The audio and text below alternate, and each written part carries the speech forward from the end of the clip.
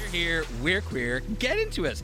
I'm James O'Hagan and this is Queeriosity, proudly presented by LGBT Ireland, the National LGBT Support Service. Whatever's on your mind, LGBT Ireland's helpline volunteers are here to listen 7 days a week on 1800 99 539. Coming up on today's show in our Rainbow Roundup, Padraig and I will fill you in on the most noteworthy LGBTQI plus news stories from the week gone by. Following this month's Netflix release of Irish documentary How to Tell a Secret, a moving and experimental portrayal of living with HIV in Ireland and the many ways that people approach HIV disclosure, we're joined by co-director of the documentary Shaun Dunne to reflect on the reaction to and impact of the film since its original release in 2022. And we're chatting to the jolly and joyful Miss Taken and Miss Roots, who are hosting a fabulous festive evening of trivia and queer cheer, the Big Gay Christmas Quiz at the Bernard Shaw on Dublin 9 on December 15th to raise much needed funds for LGBT Ireland. And in Reeling in the Queers, we're heading back to the year that Ugg boots ruled the world. The L Word debuted to prove that lesbian and bisexual women could be every bit as melodramatic and outrageous as gay men, and this little music reality competition first hit our screens.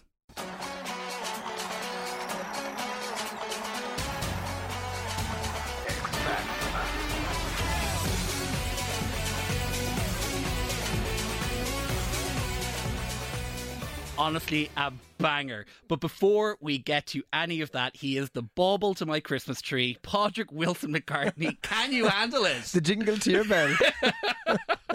I love that. I thought you were going to say the Sharon to my Louis. I mean, now that would have been perfect. Yeah, I know. What a link.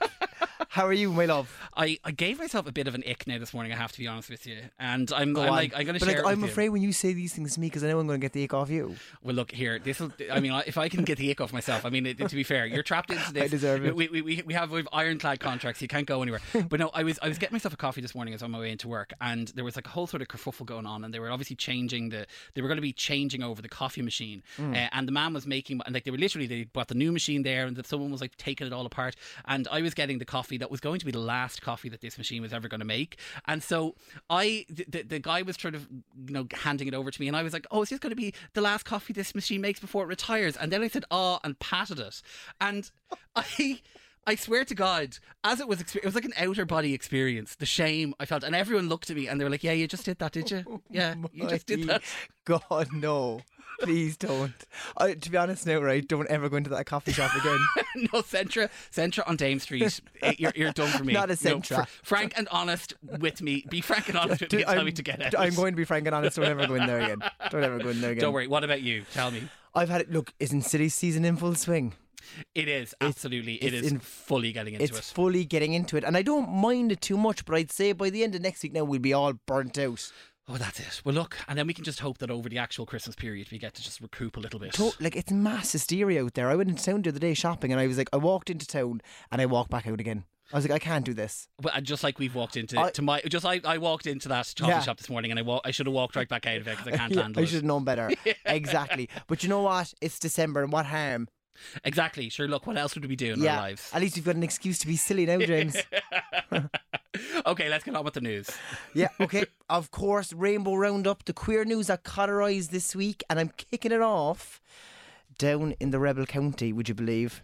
It wouldn't be like me now, would it? No, to not bring at it all. back To be home. bringing it all the way back down to Cork. A Cork woman is set to go down in LGBT plus history as the Republic of Ireland's first out transgender candidate to contest the local elections. Have you heard the story? Saoirse Mackin, we're very proud. We're very proud. It's an amazing, a lovely, uplifting story. Saoirse Mackin, of course, is her name, and she's been selected by the Social Democrats to run in Cork City Northwest in the 2024 local elections. Now, if you know Saoirse at all, you'll be aware that she's, a long-time activist. Long-time extensive activism to end the stigma around trans people in Ireland, basically. You know, she co-founded Trans Plus Pride in Cork in 2022, which was set up to lobby for better healthcare for services for the LGBT community. Sorry, and Saoirse is also very vocal about the need for better healthcare for trans people, especially accessing hormone treatment. Yes. So she's a wonderful activist.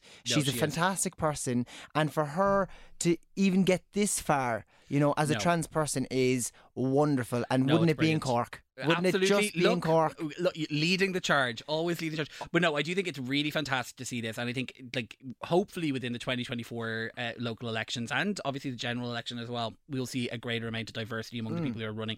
It has been great to see kind of greater gender equality. I think having more trans people, more queer people, more migrant people, more people from the traveller community, like, it will better represent who we are as a culture. And it's about time that there's more representation. Absolutely. And what I think is wonderful about Saoirse, because reading through, like, her platforms, she has, like, actual policies to try and make the life of people in Cork better. She's not running as a single issue candidate. No. She's not running specifically around the trans issue. 100%. Obviously, this is something important that she understands, but I think it's fantastic, and wish her luck. We wish her luck. Totally, and I think what she's doing is so incredibly brave, because by putting herself in the public eye and running for election, she's opening herself to a lot of, I suppose, backlash. Yeah. And I think what you say is very important, because knowing the area, knowing her, she is not just a one-trick pony.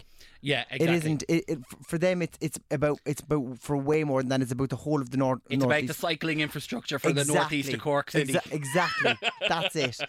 So good for her, and the very best of luck to her in that. Moving from there over to Russia, okay, not such positive news, unfortunately. And look, whenever we bring up Russia, it doesn't tend to be good news here, right? It doesn't.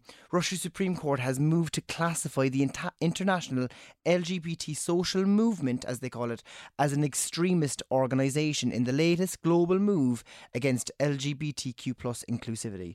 So last Thursday there was a ruling which now criminalises not just any activist working to advance human rights for queer individuals, but could also enable prosecutors to target anyone at all who supports LGBTQ plus people. I was reading about this, and I think that, like, what's really, I suppose, would shake you to your core as a queer person is that obviously the propaganda law was brought in a couple of years ago, which kind of really prevented people from speaking openly about sort of queerness within public, without sort of normalising LGBTQ identities.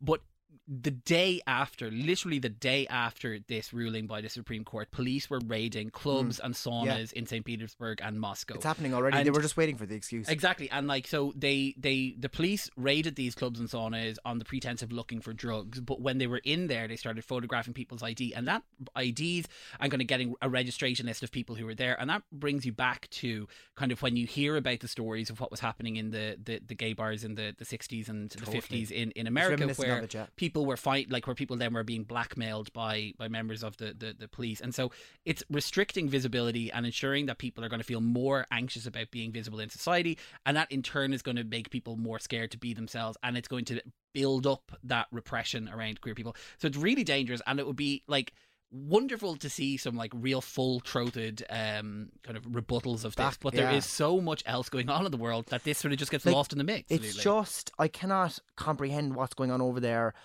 putting someone in our position, like, over there. Like, if we were over there now. No, like, I mean, if you know, you take things for granted here, don't you? This radio show would not be allowed to exist in Russia. Absolutely not. We'd be arrested straight off the bat. And many people would say that this radio show should not be allowed to exist in Ireland, but I mean, I think they're there for other reasons. They're probably right. They're like, not these two again. Not these two, Jesus Yeah, Christ. I know. Just on that, right, people who participate are financed what the government labels as an extremist organisation could face up to 12 years in prison. Those who display symbols of an extremist organisation, which include pride flags, could be arrested for 15 days, and repeat offenders. So just having a pride flag. A load of police out there running after rainbows. Now, I'm not saying it's just a piece of fabric, right? Because it's not. No. It represents so much more than that. But just by having one of those and being a repeat offender of having a pride flag, you could face up to 4 years in prison. It's just shocking. Shocking. From there, but not as shocking as this. Look, James, you and I both know it's widely accepted. Queers, not only are we creative, but we're hilarious. Absolutely. And not that it needed to be proven any further, but the right wingers have only gone and proven it again. From the Daily Wire, which is a conservative news outlet in America, comes a new movie called Lady Ballers.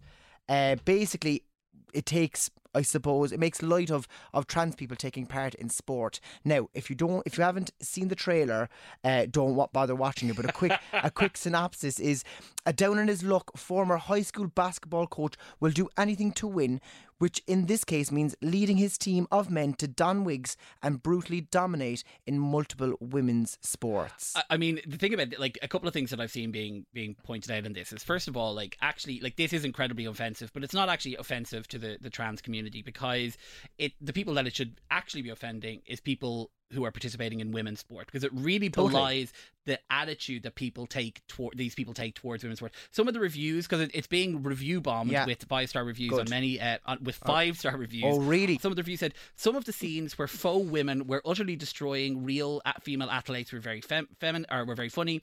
The message is simple: men are better at sports than women. If men decide to take advantage of that fact, it will be devastating to women's sports. And almost incredibly bizarrely, I mean, what's next? Are we going to have a horse that identifies as a human doing the track events?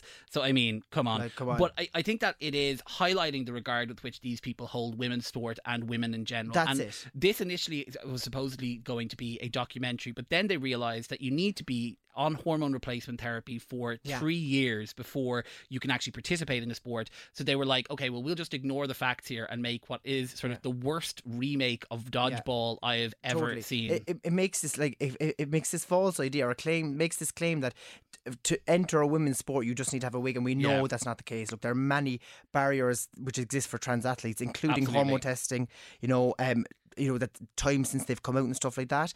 And as you say, it's not just against the trans community, it's mocking women athletes, feminists, indigenous people. There's a whole range of people who they've targeted in this ridiculous whoever movie. they want, every single person. Anyway, I listen. suggest it will never ever take off. They left all of the crumbs. Yeah, every single crumb was left. Yeah, every single crumb was left. That's it. That's all we have for this week's Rainbow Roundup. What's coming up in the rest of the show, though? Well, coming up in the rest of today's show, we have a fantastic interview with one of the co-directors of How to Tell a Secret, Shaun Dunne. And in Reeling in the Queers, we are heading back to the last coffee that this particular group of individuals had together. Okay, should we get some coffee? Sure. Where?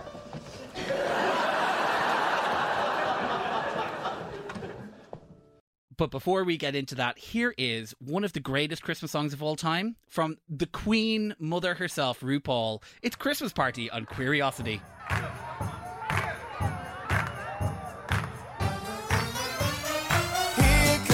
How to Tell a Secret is an Irish documentary film that dives into the lives of people who have faced the difficult challenge of revealing their HIV status in Ireland. Not only captures the personal journeys of HIV activists Robbie Lawler and Veda, it also sheds light on the resilience of Irish and migrant women who've been diagnosed with HIV. Shot beautifully with Dublin as its background, How to Tell a Secret won Best Documentary Film at the London Irish Film Festival, Best Documentary at the LGBT Plus Film Festival in Poland in 2023, and it's also been nominated for 2 IFTAs, and if you've seen it, you'll understand why. Here to tell us more about making the documentary and its Netflix debut is one half of the directorial team, Shaun Dunne. Shaun, welcome to Curiosity. How's it going? Thanks for having me. How does it feel to have all of your glorious achievements listed out there right in front of you? I love it. It's giving Wikipedia page, isn't it? Yeah. Sitting there. I know. Every day. If I could start every day with that little list, that little affirmation, so we'll send you the link on Spotify. Please and you can just play it in the morning. I suppose the first question is around the idea behind how to tell a secret.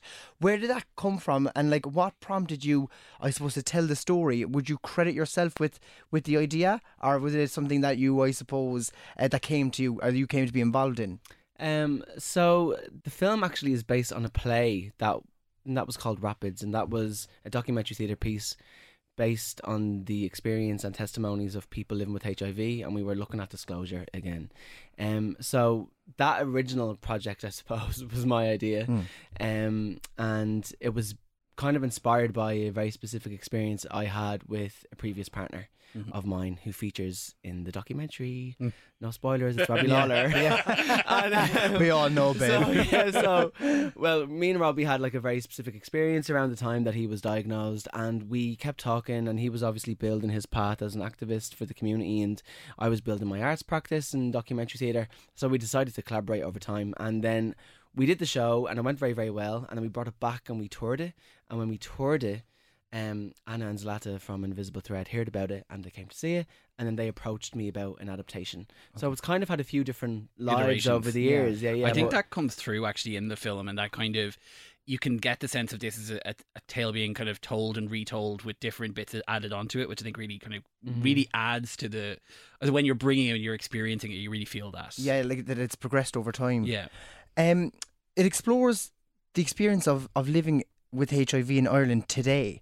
What for you, like, was there much did you have to do much research into the understanding of the current landscape and the specific challenges, I suppose, that are faced by people that are living with HIV in this country?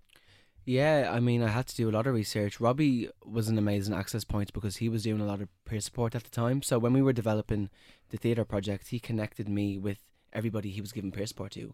So they allowed me to know who they were. We'd meet up, we'd have coffee, we'd have conversation. They'd kind of given me the lowdown from, you know, the migrant perspective, from the female perspective, from the mother perspective. So I was collating a lot of different information, testimony, lived experience. There was so much that I didn't know, and there was so much that I felt people didn't know generally.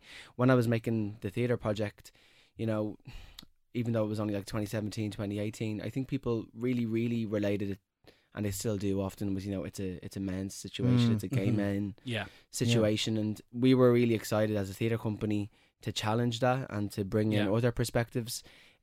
So finding out, you know, how it affects women in Ireland, finding out how it affects women living in direct provision in Ireland, that was really, really exciting, and that kind of curiosity, I suppose, stayed with us as we were making the film later on in life then as well. Brilliant. Yeah, I suppose you've kind of mentioned or touched on this already, which is the world of kind of like arts and activism really go hand in hand, because I think that there's nothing more effective in sort of changing perspectives than storytelling, and activists can really use that through the artistic lens to kind of bring a new perspective. And exactly as you said, because you're 100% right that the perception of AIDS is that it is a gay male disease of the 1980s, that it doesn't affect younger people now, and it doesn't affect people beyond that. So you had great access to Robbie Lawler and then to Veda, who shared their own story kind of in that period around the time where the play came out. And how much convincing did they need to get involved in this way to start telling and sharing the stories in that way, or were they just very much like, yeah, whatever you want? You mentioned our co-director Anna Rogers at the top. Anna actually had a previous relationship with Veda from another documentary that they had worked on together.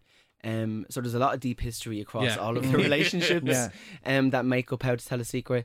I don't think anybody really needed a lot of convincing. Like for me, I probably needed a little bit of convincing at the start, because like the theatre project was hard, and it was hard work, and it took a lot out of me. And then touring it was really, really difficult, and you're kind of like reopening, you're getting the band back together as well, you're adapting something. So we love a band getting back together. You love a reunion. Here, girls allowed. Girls allowed. But like, you know, I felt definitely a little bit of trepidation around just reopening a lot of relationships with the cast, with the contributors, not because they weren't good relationships, but because I know it takes a lot. And the film, like, putting it on camera is a completely different ask, rather than like doing it in a live theatre space where there's a safety in the anonymity that's being offered by the theatre. So no, people didn't take convincing, but we definitely thought about it. We definitely had a little bit of a think, but like we all, because we enjoyed working with each other the first time, it was exciting because there was so much new energy with Invisible Thread and working with our DP and working with composers we didn't know and evolving the collaboration. It was exciting to come at it fresh. There's a huge amount of rawness kind of within the film, kind of particularly I'm thinking of, you know, first of all, I mean, it explores sort of the lived experience of people back in the 80s when AIDS was new and when it was something that was so shocking, and goes into the details around the sort of advertisements that people were seeing, and also then sort of shows that real rawness of the experience of people who are kind of getting that diagnosis. There's a particular scene where, with the car being smashed up, where the individual is kind of like that rage that comes from kind of having found out that someone that you sort of had a relationship with maybe had sort of done this to you in air quotes. Kind of a lot of that must have been very shocking content to kind of deal with. I mean, and sort of to get people to share that sort of to be so open to share it with you? Was there anything throughout it that kind of shocked you, or that kind of you really were like taken aback when you heard, particularly with the individuals sharing their stories? I'm not really sure whether shock is the right word, but I definitely experienced lots of times where things would resonate with me and I would find certain things like very relatable. So like the anger, for example, like I think often, you know, people don't like to talk about their anger. Yeah. And there can be like I think sometimes, particularly in an artistic representation, if you're working with like lived experience, people can be afraid to give you their anger and give you the ugly thing that happened that isn't part of the way we tell it now, that we've calmed down. So I like with that, you know, depiction, obviously the car is symbolic in the film. It's not, he didn't actually smash a car up.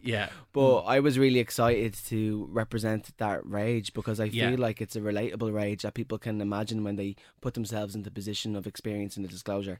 And it is like we know from word of mouth, we know lots of people who've reacted badly to that kind of information before. So I'm not sure if I'm answering the question, but no, I hear you, and it's actually just what you think. Because I mean, certainly, I have reacted with anger appropriately in situations, and then after the fact, even though it was an appropriate reaction to the situation, have felt so ashamed of myself. So it's a really relatable thing of that, like shame that comes with like, you know, anger and that, and wanting to hide it out of you and being like disassociated from yourself. For sure. And with that particular thread, like let's call it the anger thread. That contributor, you know, they responded quite angrily when they were told what was happening. And then later in their story, they also receive anger. So like, there's a nice kind of mirroring in how those stories are experienced by the audience, I think. And, you know, anger can be useful. Yeah, it can. Anger and spite can be some of the best motivators. Yeah, absolutely. But I mean, there's like, obviously the anger is very dominant in those scenes, but it's also, we lean towards the healing that comes after their age and after. And you can see that in it. Like so much is being done within the community to end the stigma that surrounds HIV. Just look at Robbie and Veda and Pos Vibes, the podcast, and you know, we do actually see a lot of this. It's people within the community that are doing this to end the stigma. But in a society where stigma still persists, how important was it for you that the stories were portrayed accurately but also sensitively? So I wasn't that worried about it because we knew from the top that like Veda and Robbie and some of the other contributors that you'll meet if you watch the film, we knew they were going to do a little bit of self-representation this time, so it wasn't going to be all kind of artistic and theatricalized and abstracted.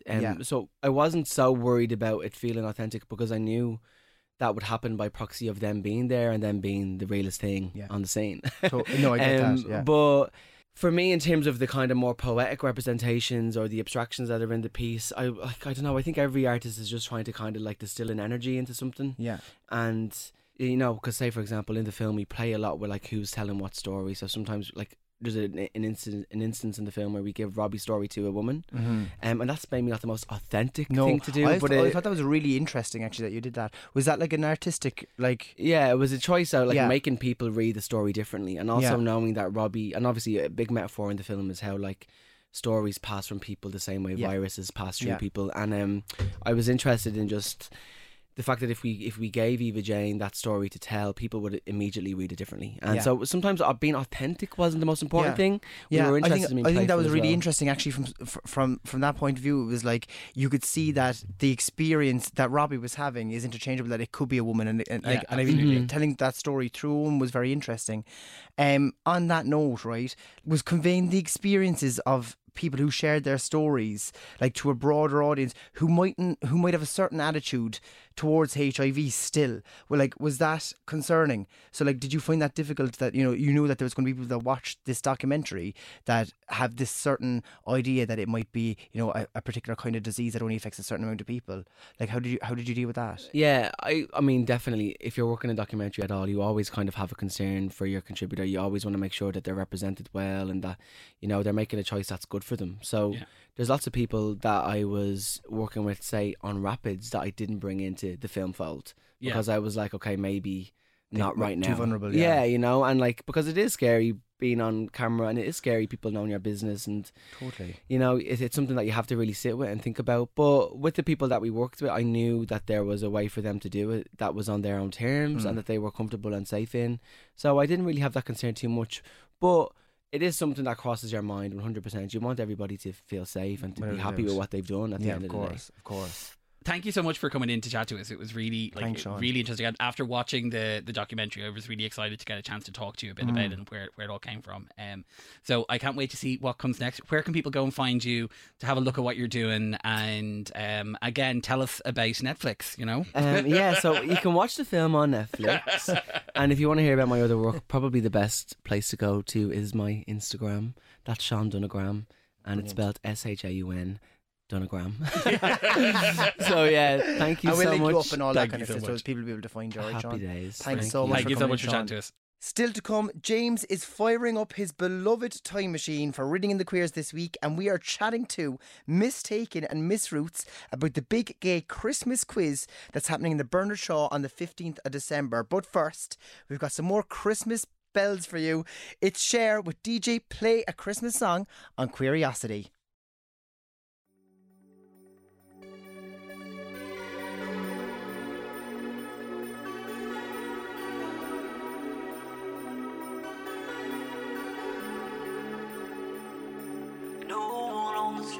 Coming up on Saturday, December 15th in Drumconder's Bernard Shaw, Dublin's drag queen duo Miss Taken and Miss Roots alongside Sissy.pod's Cian Sullivan will be hosting the big gay Christmas quiz to raise funds for LGBT Ireland. Joining us now to chat about what you can expect from the night of laughter, performances and a festive cheer and the regular weekend brunch are Miss Taken and Miss Roots. Thanks for coming in and chatting to us. That was gorgeous. Look, really we want to make gorgeous. sure our guests feel cherished. Yeah. Do you Are feel you by cherished? any chance free on the eve of next Friday? Absolutely. We'll clip this up and send it on to you to stick in as your ringtone. I'm just thinking that the two of you and Cian is like the trouble of dreams. Absolutely. Absolutely. So this is our second time doing it with Cian, or this will be our second time doing it with Cian. And this time around, he was so last time he was like the quiz master, and he's absolutely fantastic at it. And this time he was like, "Do you want to do any of that?" And I was like, "No." But that's like that's what he's made for. He is made for absolutely. that kind of like, you know, methodical Organisation, all the making sure things are done on time, making sure people are there on time. That's grand. I just have to show up and have a drink. Get drunk and walk around like an adjudicator at the leaving cert to be like, "That's wrong.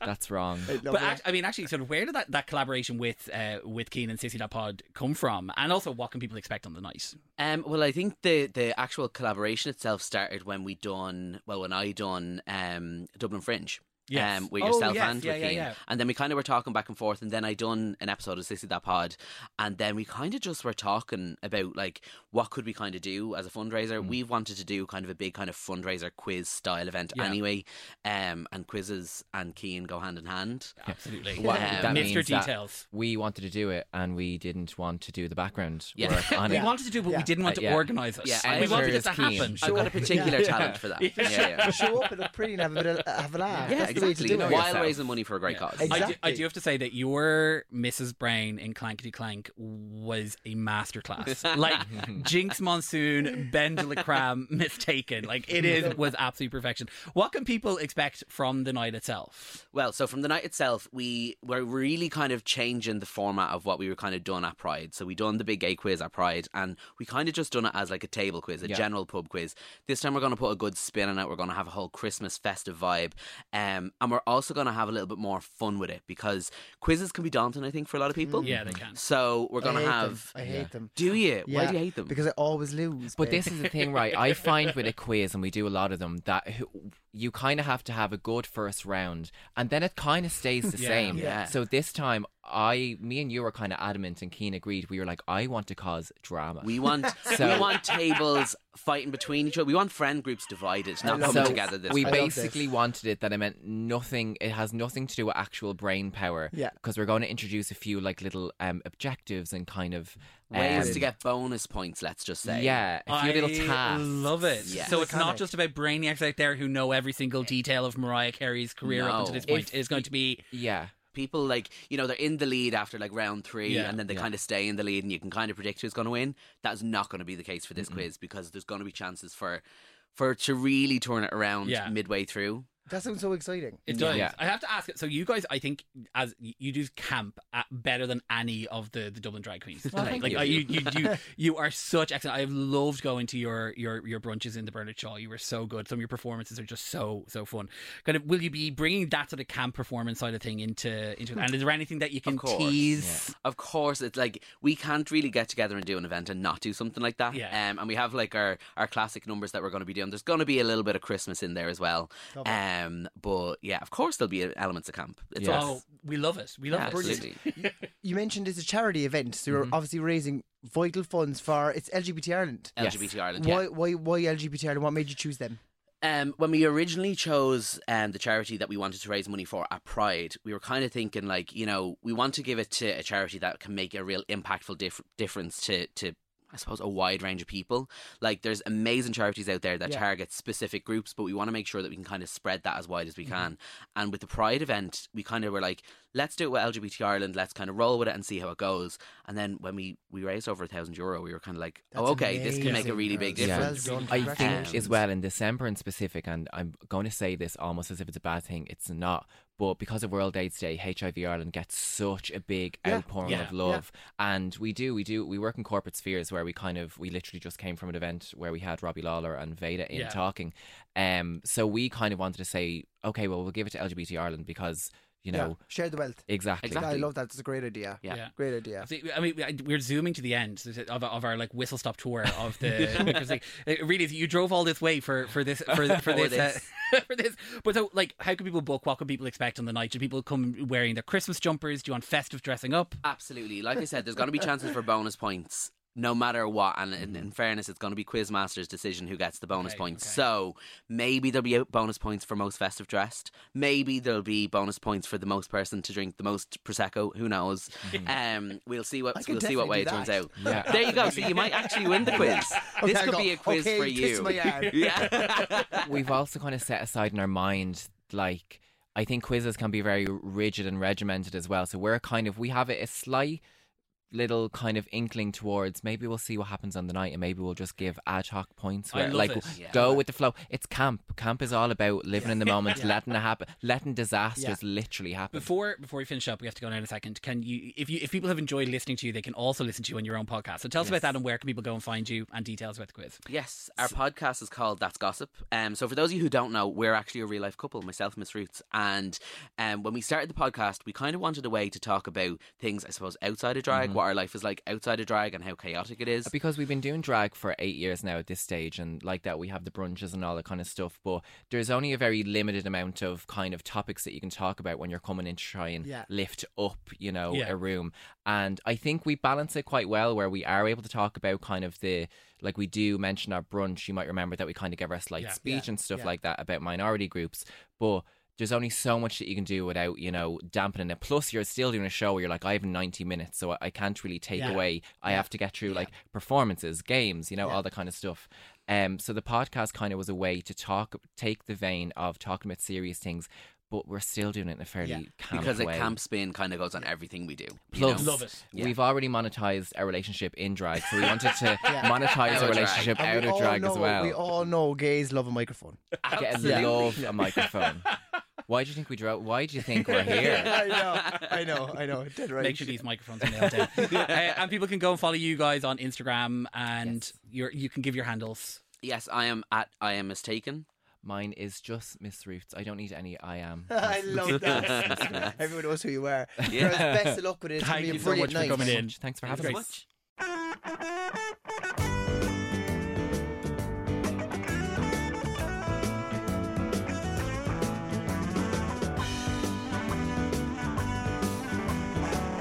Well, here we are. Here we are. That hot tub time machine. We Just we made slaps. it. I mean, this is quick becoming an obsession for the people of Dublin. No, Where are we going to be? I know. Tell us. Nobody ever knows. I love it. Again, it's your week, and like we're listening to the team tune then, and I was just packing up my bits. I was like, Exactly, I'm that's done. it.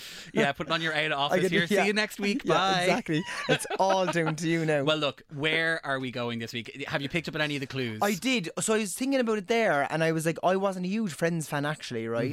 But I was an X Factor fandom. So I think the first one was 2004. That is absolutely correct. And look, before we get into the kind of big stories, like X Factor obviously started. It's like it got its grip on the neck of the nation. In 2004 did not it? let go. So that inaugural series was the judges were Simon, Sharon, and Louis, and it was hosted by Kate Thornton. Yes, I remember. I have no just an invisible human in my mind. I have we no haven't no seen idea her since. No, we haven't seen her. Much Dir- like we haven't seen the winner, Steve Brookstein, who romped home to success with his single "Against All Odds," and then against pretty much every odds that would have been expected, he vanished off into obscurity. But it was the beginning of what was going to be a meteoric rise to fame for X Factor. Oh my God, what a phenomenon that became!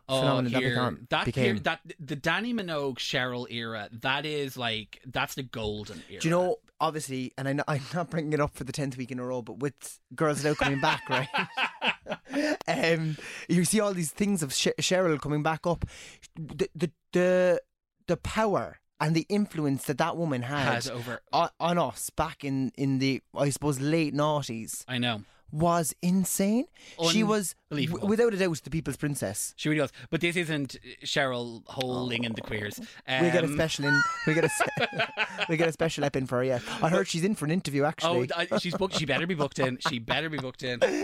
But no. So going back to 2004, we have our big Irish queer story. Was the Catherine Zepone and Anne Louise Gilligan were a couple who married in Canada in 2003, and they moved. So Catherine Zepone was Canadian and Anne Louise is Irish, and they were married in Canada and they moved back to Ireland in 2004 and decided that they wanted to challenge the interpretation of Irish law that prevented the recognition of same-sex marriages within the state. And so 2004 was when legal proceedings began in that. Zepone and Gilligan were taking a case specifically against a revenue commissioner to say that it was unfair that they couldn't benefit in the same way that heterosexual couples could benefit from the sort of tax benefits of being in a long-term monogamous relationship in that sort of way. And so it was, I suppose, the beginning of one of a number of threads that would kind of ultimately lead to where we got to in 2015. And the two of them became absolutely so important in that movement and in that sort of movement towards marriage equality. So Catherine really became emblematic of it, the whole thing. And household names. Actually, would I be saying Catherine became a senator? That's right. She became a senator and a TD, and then went on to be the minister for children and equality for a period of time. And sadly, Anne Louise Gilligan passed away a number of years ago. And I think there was a number of very touching kind of documentaries. People talked about the love and the union that they had, and it's great that they got to have their relationship recognized for the sort of the beautiful relationship that it was, and also that they were able to, I suppose, contribute in such a meaningful way to having all queer people in Ireland have their incredible legacy for that. Yeah, an incredible legacy, because as we were talking about with Shaun Dunne, stories are really a way of changing people's perspectives and changing people's view on things. And sort of people like Catherine and Anne Louise coming forward to share their story and their relationship was what started to shift the public opinion around the issues of same-sex marriage. So that was really the biggest, I suppose. That was the beginning. 2004 was the beginning of that year, and it was a beautiful, amazing year where we get to celebrate the role that women have in our society. Moving over to America, the biggest story that I could pull out from 2004, and this is something that I don't even know if you're going to have any kind of recollection of, but Super Bowl 38 took place on February 1st, 2004, with the New England Patriots facing the Carolina Panthers. And do you have any idea why I would be bringing this up? Did something happen at the halftime show? Something did happen at the halftime show. Was it Justin Timberlake and Janet Jackson? It was Justin Timberlake and Janet Jackson. You won't believe this. I've only had this conversation about him and that situation today. Well, thanks to, I think, a litany, the Britney Spears kind of situation coming back up. A lot of people have gone back to have a look at this and how it played out. But it was the biggest story in the world for, I would say, a month. So the incident was later referred to as Nipplegate and sparked immediate controversy. The Federal Communications Commission received numerous complaints and fined the CBS, the network that were airing the Super Bowl, for up to $500,000. But the penalties were actually overturned later in court. But they're so silly. We all have them, here, I know. But look, the reality is, though, the main person who sort of suffered at the heart of this was Janet Jackson. Interesting. She got an awful rap over Yeah, it. so she just some of what ended up happening, because her music was banned from a number of radio stations. The CEO of Viacom ordered that Janet Jackson singles and music videos be blacklisted from all its properties, including CBS, MTV, and its radio stations. She had been cast to play Lena Horne in a movie about the singer, but she was fired from that. Oh my God. A statue of Mickey Mouse wearing her iconic Rhythm Nation outfit was removed from Disneyland. Her album wasn't then commercially successful as a result of not being kind of, promoted to the same extent. And she was disinvited from the 2004 Grammys, which took place a week after the Super Bowl. Justin Timberlake was not disinvited and got to actually present an award at it. But just to note there, James, he revealed her nipple, am I right? He did. He actually pulled the but I want to say tassel, but it's not in the tassel. The cover? He down. did. And I know now, it's just a bit of skin, but at the same time, it was his fault, actually. But also the federal communications people came out later, like a couple of years later, to say, look, this is all blown out of proportion. But now, of the things that I suppose we can say, like, this was the most tragic sort of consequence, was that Soap Opera Central has speculated that the fallout from this incident may have had a subtle effect on daytime television. Prior to Nipplegate, soaps often featured rear male nudity, but after this time there was a crackdown on inappropriate sexual content, and male rear nudity was removed from our screens. Damn you, Justin Timberlake. I know, damn you, Justin Timberlake. But anyway, before we finish up with this, there's a couple of different little bits and pieces that we have to register with. First of all, 2004, big news here: the smoking ban came into effect. Oh yeah. So it was going to be a hated man that year, didn't he? He really was. But it was going to destroy our tourist industry. It was going to literally level us to the ground. And a couple of British tourists had this to say about the impact it was going to have on their willingness to visit our nation. I'd come back to Ireland, but we'd stay over the border where we've got freedom of choice to have a cigarette. The holiday is going to be spoilt, isn't it? And you have to go and hide and have a fag. It's crazy. Not Deirdre Barlow. Not Deirdre Barlow. Not Deirdre Barlow. I'll have a fag instead. I love it. And also, like, iconic product launches in 2004. Mark Zuckerberg launched Facebook, and the word of the year was blog. But of course, Jessica Simpson, always one out for the hustle, launched her iconic dessert-themed edible toiletries brand, Dessert Beauty Inc., including products such as butterscotch toffee body wash, powdered sugar, deliciously kissable body shimmer, whipped body cream, and candy sprinkles. It had to be taken off the shelves after a number of people started experiencing thrush. Oh my God. And yeast infections. But what were they doing? Were you meant to eat it? No, it was meant to be sort of, it was meant to be able to be both used as a toiletry and also as an edible there's delight. some things that just you don't need a crossover, and one of those would be those things. No, absolutely. Like her marriage with Nick Lachey. And I suppose after we've heard about the body wash, the last thing of significance that happened was Edvard Munch's The Scream, the iconic picture, was stolen when this is my favourite phrasing of this: spirited away by bandits who stormed the Norwegian museum, and it wasn't recovered until 2 years later. But that brings us to the end of 2004. I hope you feel like you've had an education. Always, James. Honestly, I don't know what I'd do without you. My mind is expanding by the week. This is what I want. I'm educating the children. I'm feeding the children. And I am said child. But anyway, before we get into the hottest topic in town, what's the mystery bop of the year, it's time for us to say our goodbyes. Yeah, I hate this part of the show. You're just stepping up up to the plate. It's brave what you do every week, coming in here and being wrong. It is. I'm never wrong, babe. I just like to feed your ego, make you feel like you're right. But yes, we are about to get into what is, I think, fast becoming an obsession for the entire city. They're obsessed with us. People cannot get enough of us and our song guessing. We're going to be getting to the bop of the year in a couple of minutes, but we just wanted to stop right now and say a thank you very much, heartfelt goodbye and a thank you very much. I thought you were going to quote Spice Girls there. Stop right now, thank you very much. Stop right now, thank you very much. We need some listeners with a human touch. Yeah. So please feel free to get in touch with the show. Will do. Oh my God, hey, that's so slick. This is why I'm in this chair, You're learning so much from me. But of course, I have been James O'Hagan, and you are more than welcome to come over and visit me on my Instagram, which is James James O_Hagen. I'll remember it someday. Someday. They'll find you anyway, no doubt. Yeah, that's it. So they were all over looking at your news from the holiday a couple of weeks ago.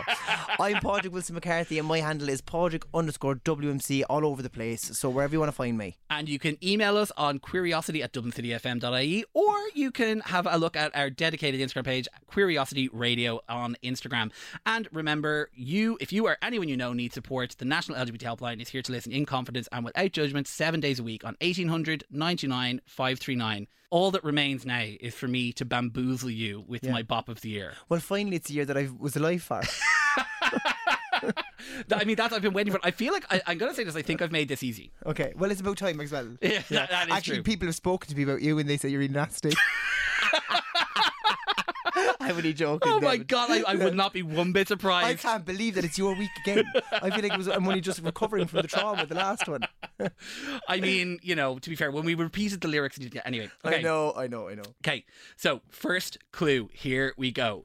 The live performance of this song was so energetic that during rehearsals, the artist and their dancers broke the video screens that made up the stage floor.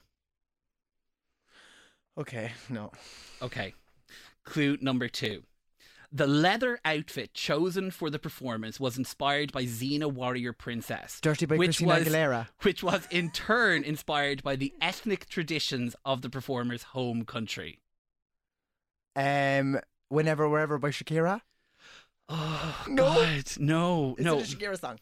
No. Okay. Oh, I Okay. was so certain. I my God, had did you so think I much had it hope. there? I thought you would have it there. Okay, so this song has the distinction of becoming the first song to win a particular music award sung at least partly in a language other than English since a rule change that took place in 1999. Is it Ruslana? Yes, Dances? it is!